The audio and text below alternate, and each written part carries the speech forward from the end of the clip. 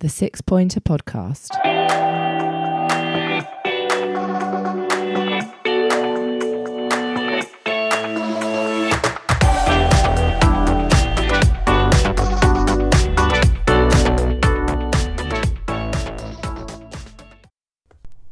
Hello and welcome to this FA Cup third round special edition of the Six Pointer Podcast. I'm host Matthew Tyrrell and I'm joined by my brother. Hello, how you doing? His name is Luke Tyrrell. Thanks for introducing yourself. Introduce me, mate. Crystal Palace defeated 1-0, 10-man Crystal Palace for, half an hour or so of the game, I think it was. Defeated by Derby County. Palace made 5 changes to the game today, to the lineup. It's fair to say, Luke, that we started the first 10-15 minutes quite well and then fell a bit flat, and to be honest, can't really moan with a 1-0 defeat.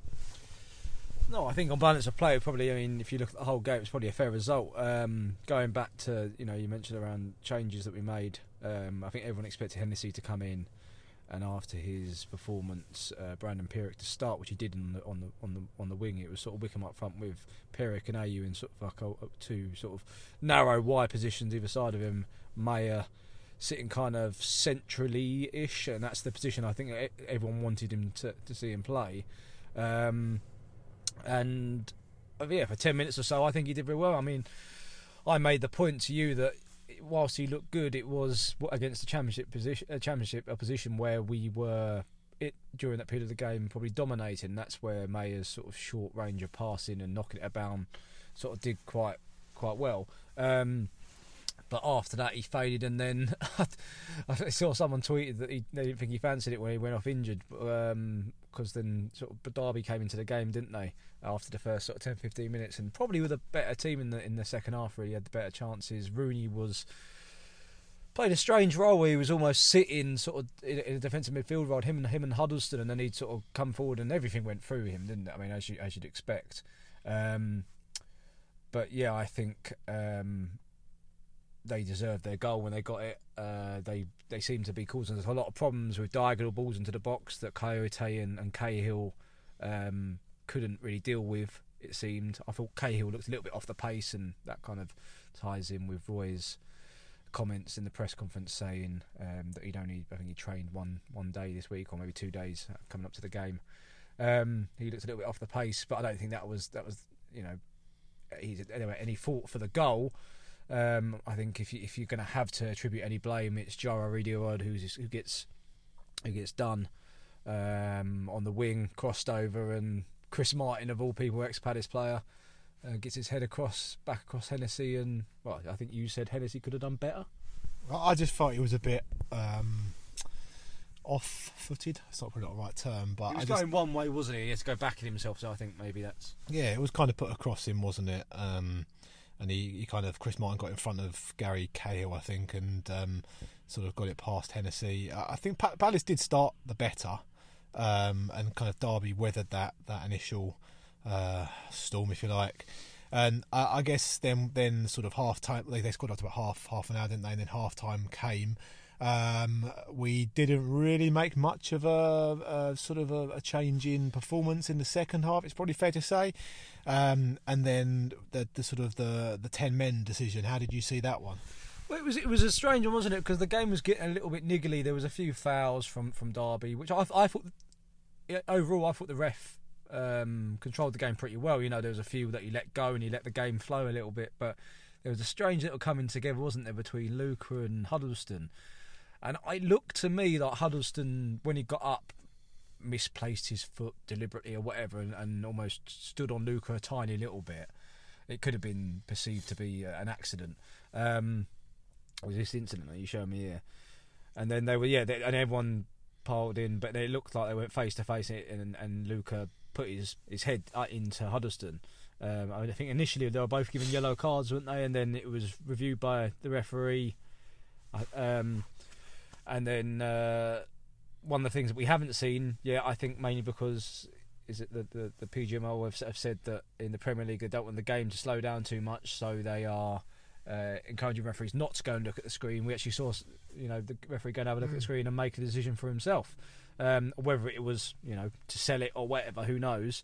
But we saw on the big screen afterwards, after Luca was given his red card, the actual incident, and it was the right decision. A stupid, idiotic thing to do as Crystal Palace captain, to put your head in another man's face. What are you doing? Yeah, I think 2 yellow cards was the right outcome up to the point that he puts his head toward Huddleston, and then it's just stupidity, isn't it? There's pushing, shoving, shirts, feet flying around, but it's no more than 2 yellow cards. It was 50-50, yeah. But then the minute he puts his head to him, that's it. He's gone. Stupid. And then, to be honest, after that, it's fair to say we didn't really offer much in terms of any perseverance for a draw. I think Rooney for them ran the midfield. It's fair to say, sitting sort of just in front of defence. I don't think we have any complaints in terms of an unfair sending off, an unfair result. I think, just to be honest with you, Derby came, got their goal and did a job, and Palace didn't really offer much and didn't do themselves any favours with a 10-men outcome. No, but I mean, to try and pick on some highlights, Brandon Pierek in the first sort of 10-15 minutes did quite well. He had that sort of that turn of pace, didn't he? He was able to sort of jink through a few players, and he had that little bit of flair. He was a bit like Max Mayer with flair, I felt. But really offered you nothing defensively, and that's something which I turned to you, didn't I, sort of halfway through the first half, and I said, that's the one thing we forget about when you play kids, is that it's very exciting when they've got the ball and they're going forward, but defensively they really offer nothing. He drops back into space, but that's about it. But shout out to Jordan Ayew, who I thought played a difficult role today. I think he played up front with Wickham for about 10-15 minutes, as well as played wide for most of the game, and he was constantly sort of trying to make something happen. But he worked very hard. He did, yeah. And Wickham was sort of, I think towards the end of the game, the ball was lumped up to him a lot, and he wasn't really getting much of the ball, not getting much luck in the air. Jimmy Mack came on, and I thought he was superb. I mean, he was unbelievable, wasn't he? I mean, he's how that bloke was even on the subs bench, I don't know. I mean, for me, I would have thought he would have been rested along with Ayew. We saw Tompkins come on, obviously, because Riedewald went off, didn't he?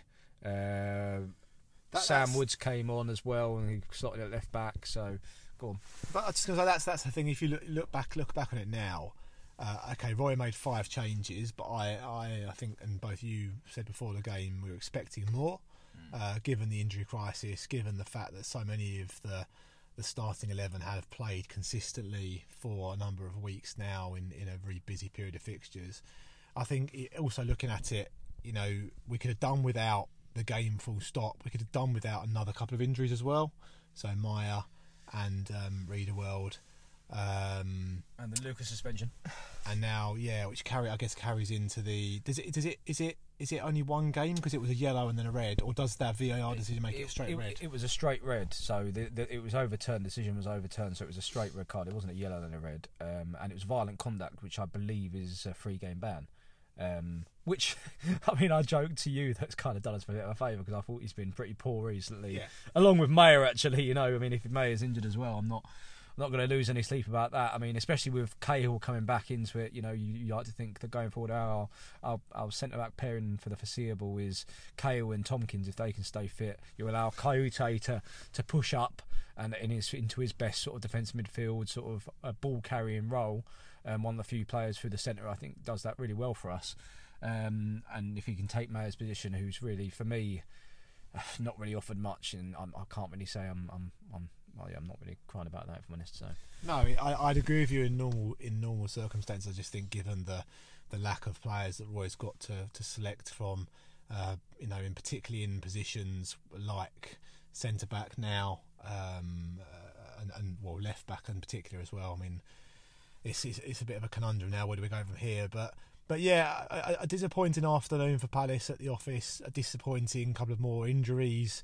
And then, I don't know. Do you want to play Arsenal next week or not? Maybe you do, given where they are at the minute, and they haven't really had the new manager bounce. Maybe that's an opportunity. Well, I mean, the result wasn't there. The last result probably was their new manager bounce. I don't know how they're getting on in the FA Cup, but they're playing tomorrow night. It might be. I think that might be the night game, because BBC. I know BBC have got 2 games, don't they? They've got the Merseyside derby, which I think is today on the Sunday. And I think on Monday there's a night game in the FA Cup, which I think again is on BBC. I'm not sure if that's Arsenal or not. It's Arsenal. Leeds. That might be That's Arsenal Leeds. Something That'll be like good. that, Okay. So yeah, well, I think the feel good factor is back to an extent. And then I was listening to the Guardian football podcast, and they were saying how the atmosphere improved at Arsenal, and the fans have been given a bit of a lift. And that sometimes that's all you need, really. So probably not the best time to play them, but at the same time, you know, I don't think it's ever a good time to play one of the, I don't know if you consider them a top six, but a bigger team. But it will certainly be interesting to see. I mean, because is it Saturday or Sunday lunchtime? I don't know. But we've certainly got, you know, a week almost to prepare for a game, which will be nice, which we haven't had for a while. Is it Saturday lunchtime? Is it midday? Is it? Yeah, 12:30.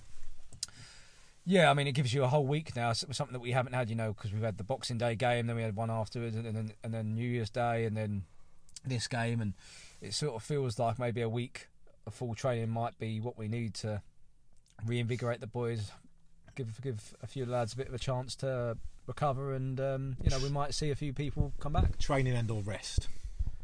Bit of both, mate. Bit of both. Right, so wrap it up there. Disappointing afternoon for Palace. No cup run this year. Concentrate on the league, as they say. But you know, maybe we haven't got the players to expend a cup run. So you know, and efforts and focuses now hopefully turn to bringing some fresh legs in. Yeah, positive in that sense, and that if we can concentrate in the league, and you know, we're bringing a few players that we're interested in. You know, it's silly season, isn't it? Everyone's being linked. You know, Batshuayi on loan and Cenk Tosun as well. And there's all these rumours going around. Palace don't really do anything to the last minute today in the January window, so we'll wait and see what happens. But if we can make some decent additions, no distractions in the cup, you know, maybe this is the year we can push on a higher than 10th, and let's see where we can go. And you know, we beat our best ever Premier League points total last year. Let's try and beat it again this season. With 0 players to work from. Well done, Roy. As long as we've got James McCarthy and they're getting booked every week, I'm happy. Exactly. Sir Roy Hodgson definitely deserves a knighthood for this. Well, do you know he's already a Finnish knight? In Finland, he's a knight, so he just needs an English knighthood. So technically, he still is a knight. Well, there you go. So I'm going to call him Sir Roy from now on. There you go. So thank you to everyone for listening. Thanks to Luke for his expert analysis as always. We'll be back with a double header for the Arsenal game. So I think we'll do a preview and a post. I'm setting us up here. You have to turn up early then, won't you? Because it's a 12:30 kickoff. You have to get it pretty sharpish, mate. Right. Well, maybe we won't do a pre then. We'll see how we go. Thanks everyone. Have a good week, and we'll catch you soon at the Palace. At the Palace. The 6 Pointer Podcast.